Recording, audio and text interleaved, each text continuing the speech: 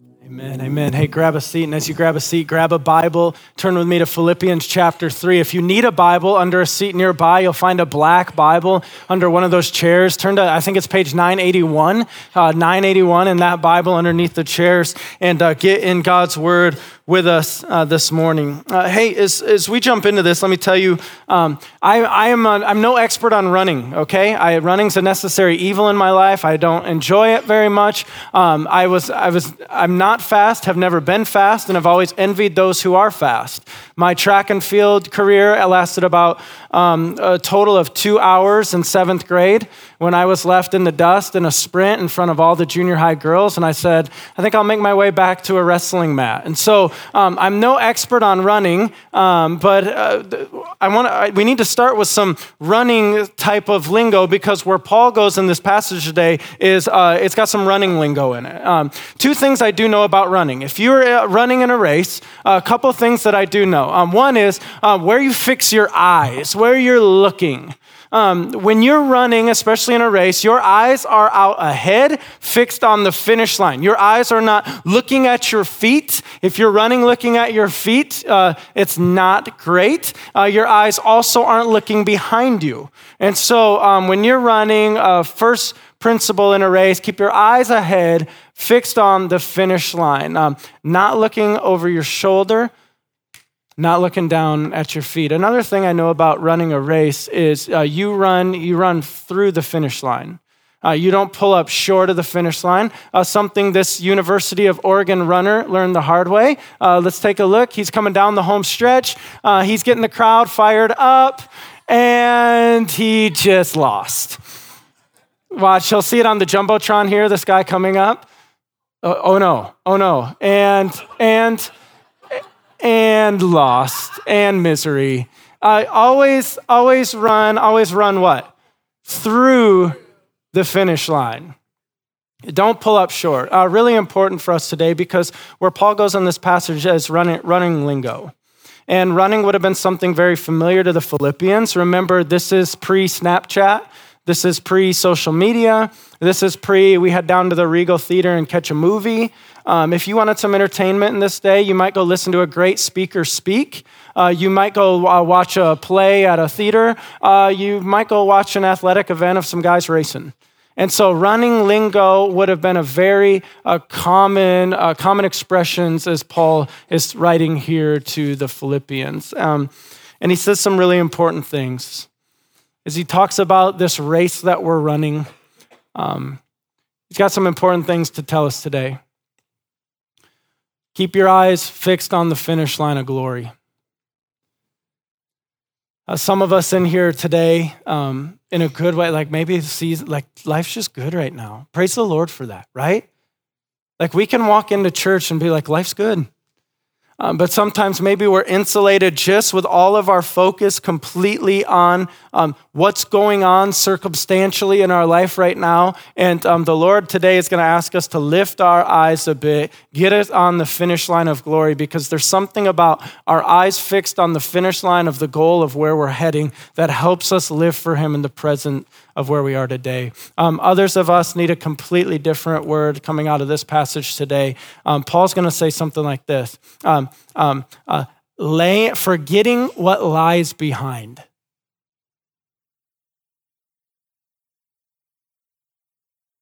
Leaving in the past some things of the past. You know, and I often sit down across the desk from someone, and the demon haunting them is something from last month, last year, last decade, that they've just not been able to let the Lord lead their heart to leave it in the past. And so there's some things that Paul's going to go after today about our walk with the Lord in the present that has everything to do with how we're doing with getting our eyes fixed on the finish line out ahead, and how we're doing with not looking over our shoulder at some junk we got in the past. And so if you would just pray with me right now before we jump in the Word. And if you're new here, just eyes closed, head bowed right now, just getting ready to pray. If you're new here, we're going to pray a little differently than we do on a typical Sunday. I'm just going to ask you to pray personally to ask the Lord to prepare your heart. Now, when we do this, in first service we did this, it got really quiet in here. And even me, I'm like, wow, this is uncomfortable. We're not used to quiet anymore. Every store we walk into has music playing in the background, all of this. I would just invite you right now, let me lead us through a time of personal prayer that's going to bring some quiet and hopefully prepare our heart. But would you just begin by praying and asking God to allow you to set aside anything that might be consuming your mind as you walk in here today that would prevent you from hearing what God has to say through his word.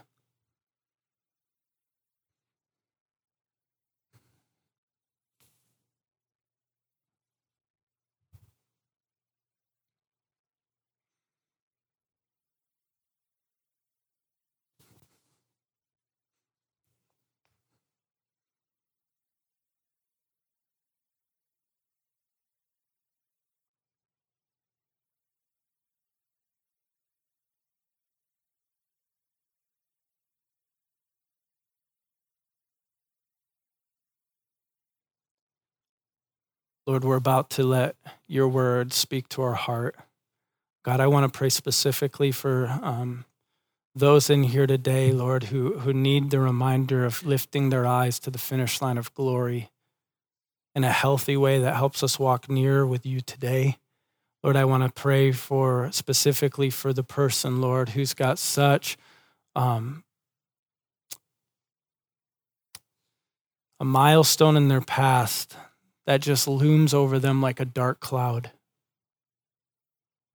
God, I beg you that today would be the day they are let free of that. Whether that means that they come to know you personally as their Lord and Savior, whether that means they apply the gospel to that situation and cast it in the past the way you have cast it in the past. Lord, just come now. Let your word do what your word has the power to do. And God, please do not let me get in the way of this. It's a mystery to me that your perfect word, you ask your perfect word to be declared by imperfect men. And so would the imperfect man not get in the way of the perfect word that you've given us? In Jesus' name, amen. We're about, I think, 10, 11 weeks into a study in the book of Philippians. And if you're new to the Bible, you have to understand this. This was a letter. This was a letter written to a church in this city called Philippi by this guy named the Apostle Paul. Paul hated Jesus. He hated anything to do with Jesus. He hated any people of Jesus. He's walking down the road to a city one day, and Jesus, the resurrected Jesus, intercepts his path. And you're like, that's a little crazy to me, the whole like Jesus rising from the dead thing. That's where you kind of lose me. What other explanation historically is there for a guy who was murdering Christians and overnight becomes the greatest missionary of Christianity other than he saw the resurrected Jesus? He's writing a letter back to this church he's established in Philippi. Now, when we're taking something like 15 weeks to walk through the letter to the Philippians. The positive of that is we get to go very slowly and like unpack in little chunks, try to mine the depths of everything that Paul is saying. Maybe if there's a negative to that, here it is. It was a letter. When we go to the mailbox and we pull out a letter, we don't bring it inside, set it on our dining room table, and in 15 sittings every Sunday morning read that letter. I hope that's not how we read a letter, right? You open it up and you read the letter. And so there's some things, because this was a letter, that when we chop it up, we can lose some of the flow. So we're going to teach through verses 12 through 16 of Philippians chapter 3. But in order to hear the flow, I have to start at verse 1, Philippians 3, verse 1, and I need to read this all together. So a little bit longer reading portion than we're used to, but get it in your head, get it in your heart right now. Finally, my brothers, rejoice in the Lord. To write the same things to you is no trouble to me and is safe for you. Look out for the dogs, look out for the evildoers, look out for those who mutilate the flesh. For we are the circumcision, who worship by the Spirit of God and glory in Christ Jesus and put no confidence in the flesh. Though I myself have reason for confidence in the flesh also. If anyone else thinks he has reason for confidence in the flesh, I have more. Circumcised on the 8th day, of the people of Israel, of the tribe of Benjamin, a Hebrew of Hebrews, as to the law, a Pharisee, as to zeal, a persecutor of the church, as to righteousness under the law, blameless. But whatever gain I had, I counted as loss for the sake of Christ. Indeed, I count everything as loss because of the surpassing worth of knowing Christ Jesus my Lord. For his sake, I've suffered the loss of all things, and I count them as rubbish, in order that I may gain Christ and be found in him, not having a righteousness of my own that comes from the law, but that which comes through faith in Christ, the righteousness from God that depends on faith, that I may know him and the power of his resurrection, and may share his sufferings, becoming like him in his death, that by any means possible I may attain the resurrection from the dead. Not that I have already obtained this, or I'm already perfect, but I press on to make it my own because Christ Jesus has made me his own. Brothers, I do not consider that I've made it my own, but one thing I do, forgetting what lies behind and straining forward to what lies ahead, I press on toward the goal for the prize of the upward call of God in Christ Jesus. Anyone ready for that? Let those of us who are mature think this way. And if in anything you think otherwise, God will reveal that also to you. Only let us hold true to what we have attained. As we get to 12 through 16, there are I got three big church words coming your way right now, okay? But it's really important that we understand a couple doctrinal concepts so we don't get confused at what Paul is saying when in these 5 verses we're going to study. So 3 big church words, and if you're new to church, don't worry. I'm going to define these with short, simple definitions. First word is this: justification. Justification is simply this, church lingo for this: to be declared righteous or right before God. So justification is to be right with God, to be declared righteous before God. We're going to talk about in this message how we all get right with God. Next word, sanctification. Sanctification is this: the ongoing process of being made more like Christ. Sanctification is just this ongoing day-to-day, moment-by-moment process of I am growing to look more like Jesus until this third big theological term, glorification. Can't wait. To be perfected in the presence of Christ. We get that, right? That the gospel message doesn't just end in that we're saved and we'll carry this sin hangover with us all through our walk with Jesus on this earth. But one day we will go be with the one that our hearts love the most and will be perfected by him in his presence. Great place for an amen. If we mix up any sort of these 3 terms in the study of these 5 verses today, we're going to get really confused and have really bad doctrine. If we think Paul's talking about justification when he's talking about glorification, we're going to get really confused and have really bad doctrine. If we think he's talking about glorification when he's talking about, no, I'm not perfect yet, I'm just saved. We think he's talking glorification when he's talking justification. We're going to get really confused and have really bad doctrine. And the use of all these big words right now is confusing a lot of us, isn't it? So let's walk it through one by one. Start with me in verse 12. He says, not that I have already obtained this. What's he talking about? We'll come to that in a moment. Not that I've already obtained this or I'm already perfect, but I press on to make it my own. Here's where we have to start with how he ends verse 12. Because Christ Jesus has made me his own. First point, write this down. Christ has made me his own. I hope you see that right in the text. Do you? What in the world? Why do we have to start with this understanding right here? When Paul at the end of verse 12 goes, Christ has made me his own. What of the 3, maybe a little quiz here for us, what of those 3 theological terms that I just talked about, sanctification, justification, glorification, what might Paul be getting at here in this one? Justification. Very good. Paul is talking about everything he wrote in the paragraph we studied last week before. Remember what he did? He said, watch out for the people who are going to show up in your town and they're going to bring a message of you got to be really good people to get right with God. Watch out for the Judaizers, and he calls them dogs. They're going to come and they're going to say, oh, you think Jesus is enough? Bro, you got to follow the Jewish dietary laws. Lord, brother, you got to be following the law perfectly. And Paul's like, listen, watch out for the people who are going to bring a resume Christianity to you. It's what you have on your resume of good works that's going to get you right with God. And then he goes, you want to talk resume? Let's talk resume. I'm the poster child of resume. And he gets down and he's like, as to the law, blameless, mic drop.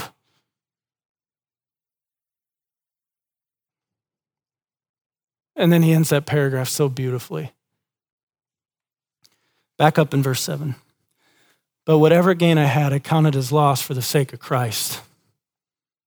Indeed, I count everything as loss because of the surpassing worth of knowing Christ Jesus, my Lord. For his sake, I've suffered the loss of all things, and I count them as trash, in order that I may gain Christ and be found in him, not having a righteousness of my own that comes from the law, but that which comes through what? Through what? Through what? Through faith in Christ. Hear me now. Look at me now. Right now, you're like, why in the world, how in the world am I sitting in a church right now? What am I even doing here? How did I get here? I'm not like these crazy church people. You may be here because God wants you to hear this morning how you get right with him. He longs to be right with you. How you get right with him is through what Paul just said here. We think, and our culture tells us, if you believe in a God, our culture tells us how you get right with that God is you do right things. And that God, this is what culture says, that God's got a balance scale in heaven, and he's putting little pebbles. Oh, Brock did a bad thing today. One on the bad side, but Brock did 2 good things the next day.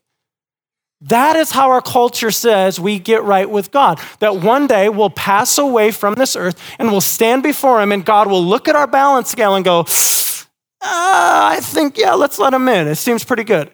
That is not the message that God has brought to the earth through his son, Jesus Christ. There is no righteousness, means getting right with God by our own strength.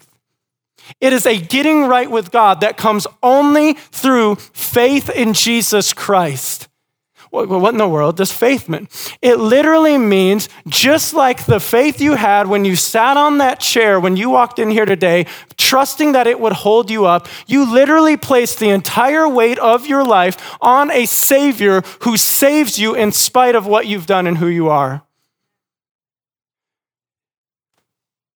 So if you're here and you're like, I'm not a church person, I'm not a Jesus person, frankly, I think you're all a bunch of hypocrites. You're right, we are. We absolutely are. A bunch of hypocrites clinging to an awesome Savior who has saved us in spite of who we are. And that Savior wants to know you. And this is what Paul says here. He goes, all of the things I'm about to say only come after Christ has made me his own. He's made me his own. I'm his. I'm a child of him.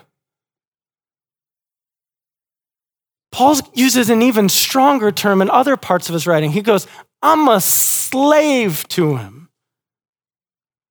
I'm a bondservant. And you're like, that sounds oppressive. Paul's like, no, it's awesome. Because guess what? We're all slaves to something or someone. I don't agree with that. You're a slave to yourself. You're a slave to your stuff. You're a slave to your status. All of us are slaves to some. There is a Lord over all of our lives here. We might as well this morning make it the one good Lord who loves you with an unfathomable kind of love. He goes, he's made me his own. He's talking justification. So because of the running lingo, I want you to see how these three terms interact together with a little track here. 100-meter dash here. Starting line, if you can see it on the far side. Starting line says justification. Justification is the point we are made right with God through faith in Jesus Christ.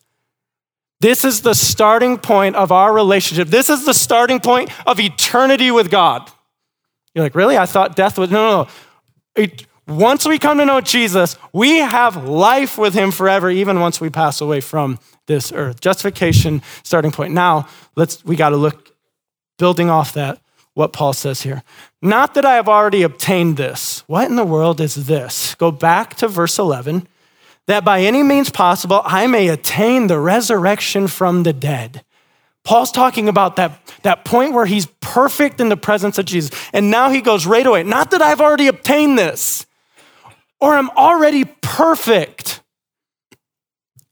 But I, next two words, what are they? But I, come on, I need it loud. But I press on to make it my own because Christ Jesus has made me his own. Brothers, I do not consider that I've made it my own, but one thing I do, forgetting what lies behind, and next word, and straining forward to what lies ahead, I press on toward the goal for the prize of the upward call of God in Christ Jesus.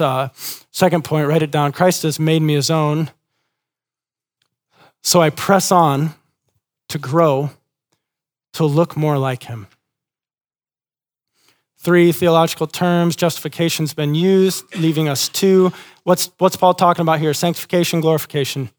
He's talking about sanctification. When he's talking about this, I press on. Do you hear his tension here? I can't wait till I attain the resurrection from the dead. I can't wait till I'm perfect in his presence. But hear me, Philippians, I'm not there yet. But I can't wait. But let me remind you, I'm not there. Anyone need some encouragement this morning? The Apostle Paul just said he's a work in progress. I'm encouraged by that. God kind of used that guy. And he's like, I'm not there yet. But one thing I do know, I'm pressing on towards it. I know I'm not perfect yet, but don't miss this now. So important. But one thing I do, forgetting what lies behind and straining. Can you see the picture? Running the sprint, chest leaning forward, breaking the tape, straining forward to what lies ahead. I press on. Let me bring this picture back up before us. If justification is the starting line, sanctification is this race we're running. Sanctification is the life we're living out right now. And as we run this race of daily becoming more and more like Jesus Christ, seeing more of Jesus manifest in us, not perfectly, with bumps and with little hindrances and with little like, oh man, I really blew that one. But more and more Jesus manifest in our life. We want to see Christ more, bigger, larger in how we're living. And if we're gonna grow in the sanctification thing, we have to understand there's two players in sanctification. There's God's role and there's our role. We all agree with that? God has a role in this. God has to grow us. One of the ways God grows us is through his word. He grows us through his word because do we believe this? Do we believe that his word is living and active, sharper than a double-edged sword? Do we believe it won't return void? Have we experienced studying his word and that word convicting our heart, helping us repent of sin? Have we experienced these things? It's because the word has intrinsic power from the Lord. That's God's role. You want to know what our role is?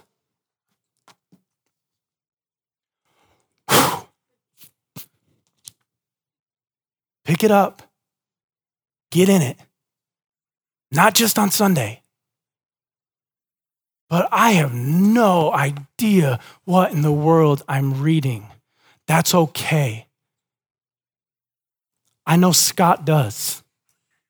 And I know he's been walking with the Lord. Scott, will you meet with me and help me understand what in the world I'm reading? Get someone to walk alongside you who can help you understand. And if they say no, send them to me. There's God's role, there's our role. In all different ways, through the gathering corporately of the church, through the gathering in circles and small groups, doing to one another's, there's God's role of what only his Spirit can do in the midst of that. And there's our role to step into and be obedient to what God has called us to be. This is how the Lord's sanctifying us. Now, don't miss this huge part that Paul emphasizes here on this road of sanctification. Back to verse 13. Brothers, I do not consider that I've made it my own. One thing I do, forgetting what lies behind and straining forward to what lies ahead. Some of you, the reason God has you sitting in this room today is because at some point in your story, let's go to that track. At some point in your story, you see the skull and crossbones sign here. There's a blip in the past. There's a speed bump. Maybe for you, this is pre you coming to know Jesus. There's something in the past. There's multiple things in the past. Maybe there's a season in the past. And there's this thing in the past. It's the greatest hindrance from all God wants to be doing in you in the present and what he wants for you in the future. And it's what's hindering the work God wants to do. Imagine what Paul says when he says forgetting what lies behind. What was this guy doing? He was holding the coats while people stoned Stephen.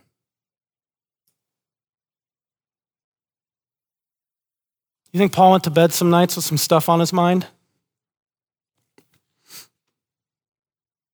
And guess what? I go to bed some nights with some stuff in my mind from the past. The Lord this morning in our life is like, I want it dealt with today. I want it dealt with.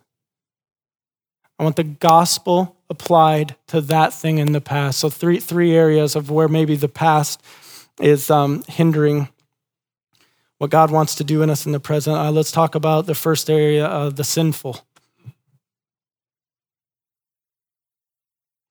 We just got some specific sin or a sinful season in the past that we know intellectually the gospel has been applied to, that Jesus covered it by his blood on the cross, but we can't get over it. The shame and the guilt. I had specific illustrations to give here, but they're not needed. They're not helpful because we know what these things are.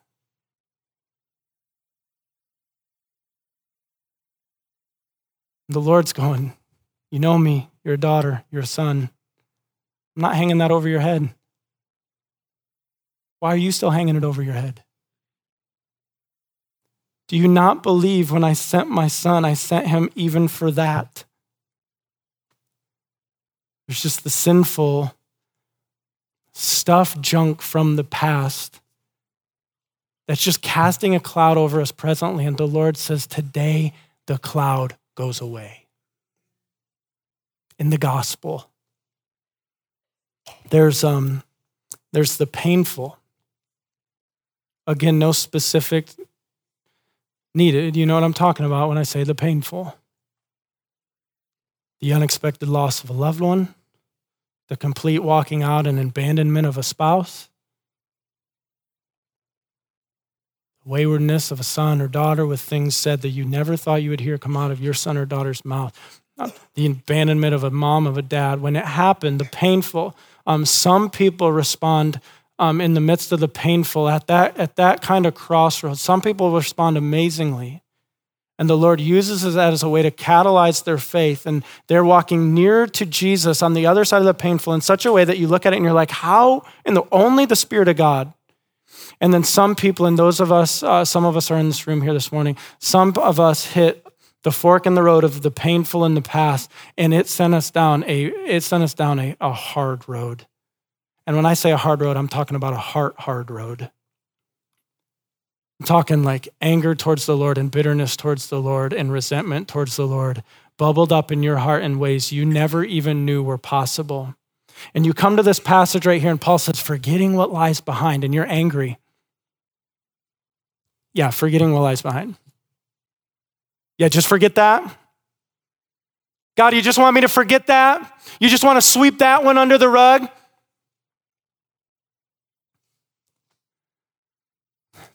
I don't think Paul means there's going to be a complete erasing of the memory in this. I think he means it's possible through a relationship with Jesus Christ,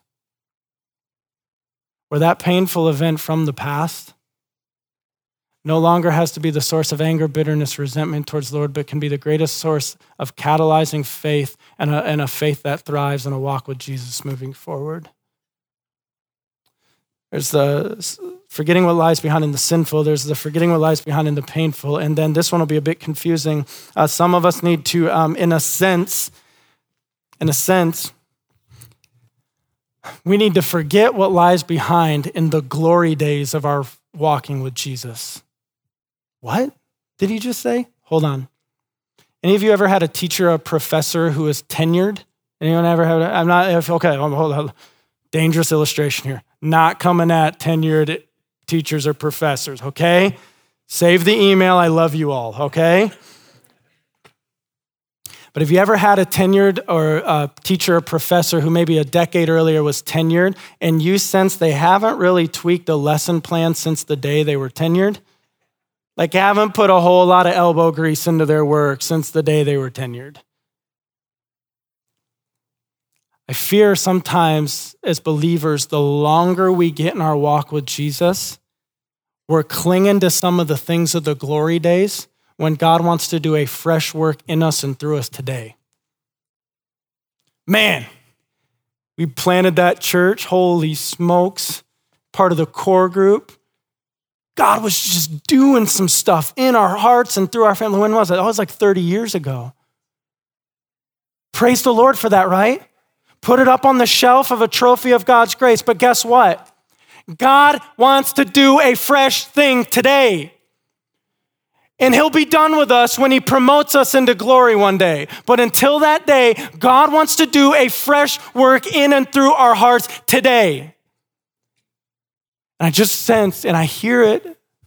I love you. I love you. Some of our older saints sitting in the room today, I love you.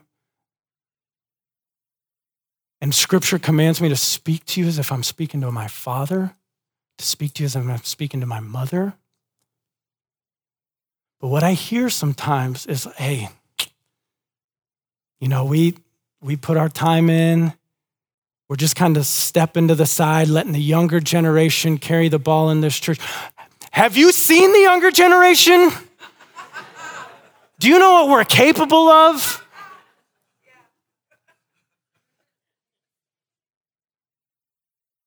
We need you desperately. 6 months into the launch of our church, our metrics guy sent me a metric that made me literally like keel over. The average age of our church was 30.5 years old.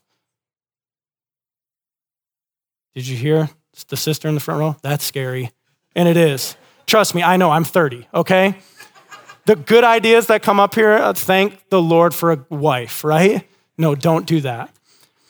And about the year and a half since then, the Lord has been gracious to us to creep that average age up to about 39. It's a big jump. That is a direct answer to prayer of us pleading, Lord, bring us wisdom counselors into this church.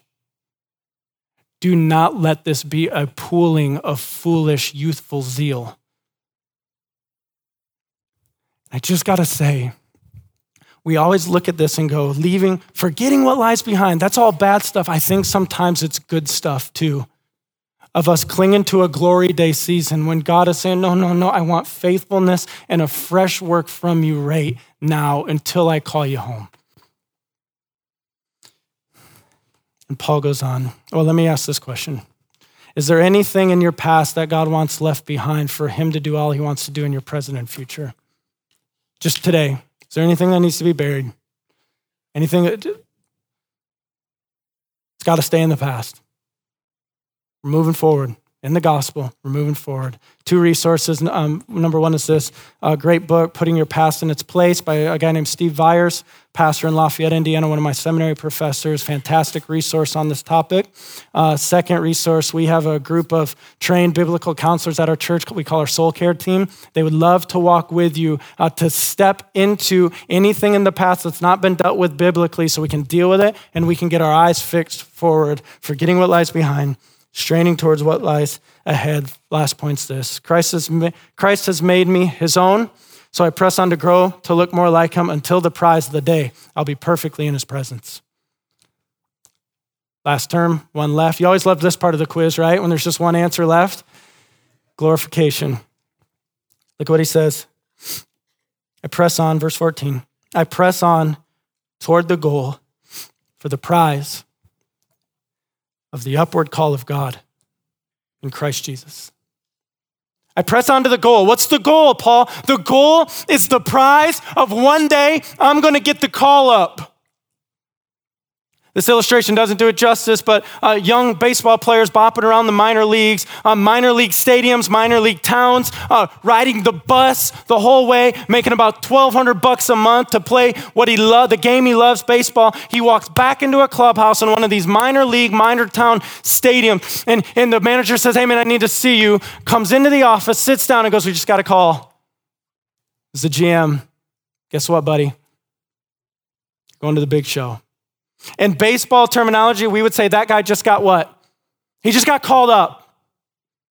That illustration can't do it justice for the day we're going to get called up. What a day of rejoicing that'll be. And you're like, again, if you're not a Christian, you're like, these people are twisted. Is he talking about death? Yes, I am. We're not sick and morbid people. We love the life God has given us here. And we'll take it as long as God will give it here. But I just did my granny's funeral last March. We met an hour and a half. And we laughed and we sang and we worshiped because she got the call up. We can't wait for it. This glorification, it's the finish line. It's when we get to experience the joy of being perfectly in his presence. Not that I've already obtained this, or I'm already perfect, but I press on to make it my own, because Christ Jesus has made me his own. Brothers, I do not consider that I've made it my own, but one thing I do, forgetting what lies behind and straining forward to what lies ahead, I press on. I press on towards the goal for the prize of the upward call of God in Christ Jesus. And then he says, let those of us who are mature think this way. He's like, if you've been walking with Jesus, have this mindset. About your past, have this mindset about your walk with him presently, have this mindset about what's coming in the future. Then he says, and if anything you think otherwise, he's like, if you don't think like this, hey, real gentle rebuke here. God will reveal that also to you. God will show you. Only let us hold true to what we've attained. Today's message in a sentence. Focused on the prize of being with Christ one day. I press on to be more like Christ today.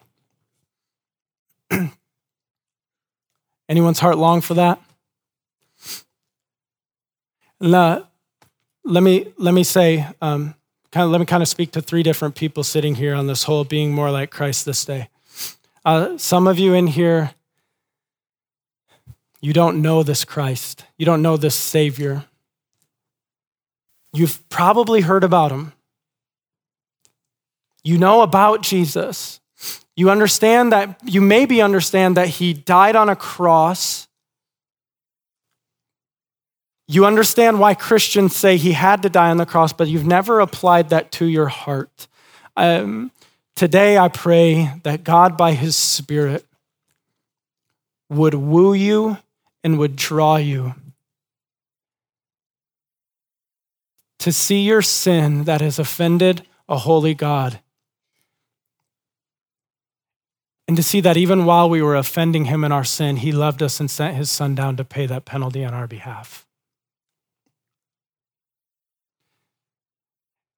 And God calls you and he invites you in as a son, as a daughter, by just putting your faith in him today.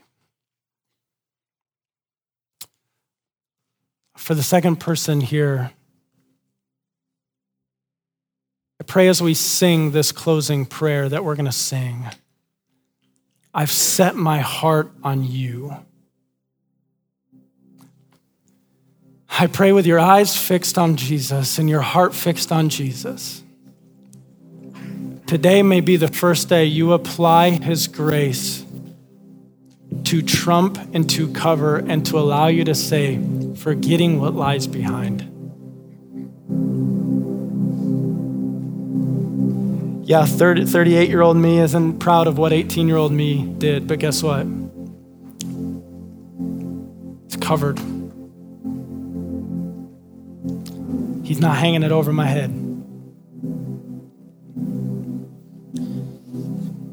And I just pray for us in here. We just, all of us in here,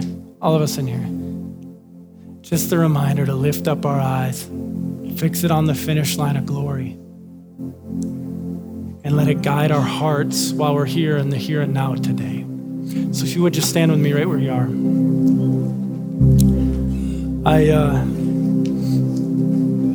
think it's appropriate that we sing this as our closing prayer today. There's a line in the song, I've set my heart on you. You have every part of me. I remember singing that part of that song one morning, and just the Spirit of God gently prompting my heart, really? I'm like, I don't know. How do we sing, you have every part of me with integrity? Because Paul himself just said, I'm not perfect. I'm not there yet. I think we all echo that. We sing it with integrity when every facet of our life, our heart and our eyes are fixed on him. We're just saying, we're making it our prayer to say, I'm setting my heart on you, Lord. I want more of you manifest in me in every area of my life today. Until I'll get to go see you on that day. Assembly, if you would, just sing this over us. Join her in this prayer, and let's sing it together.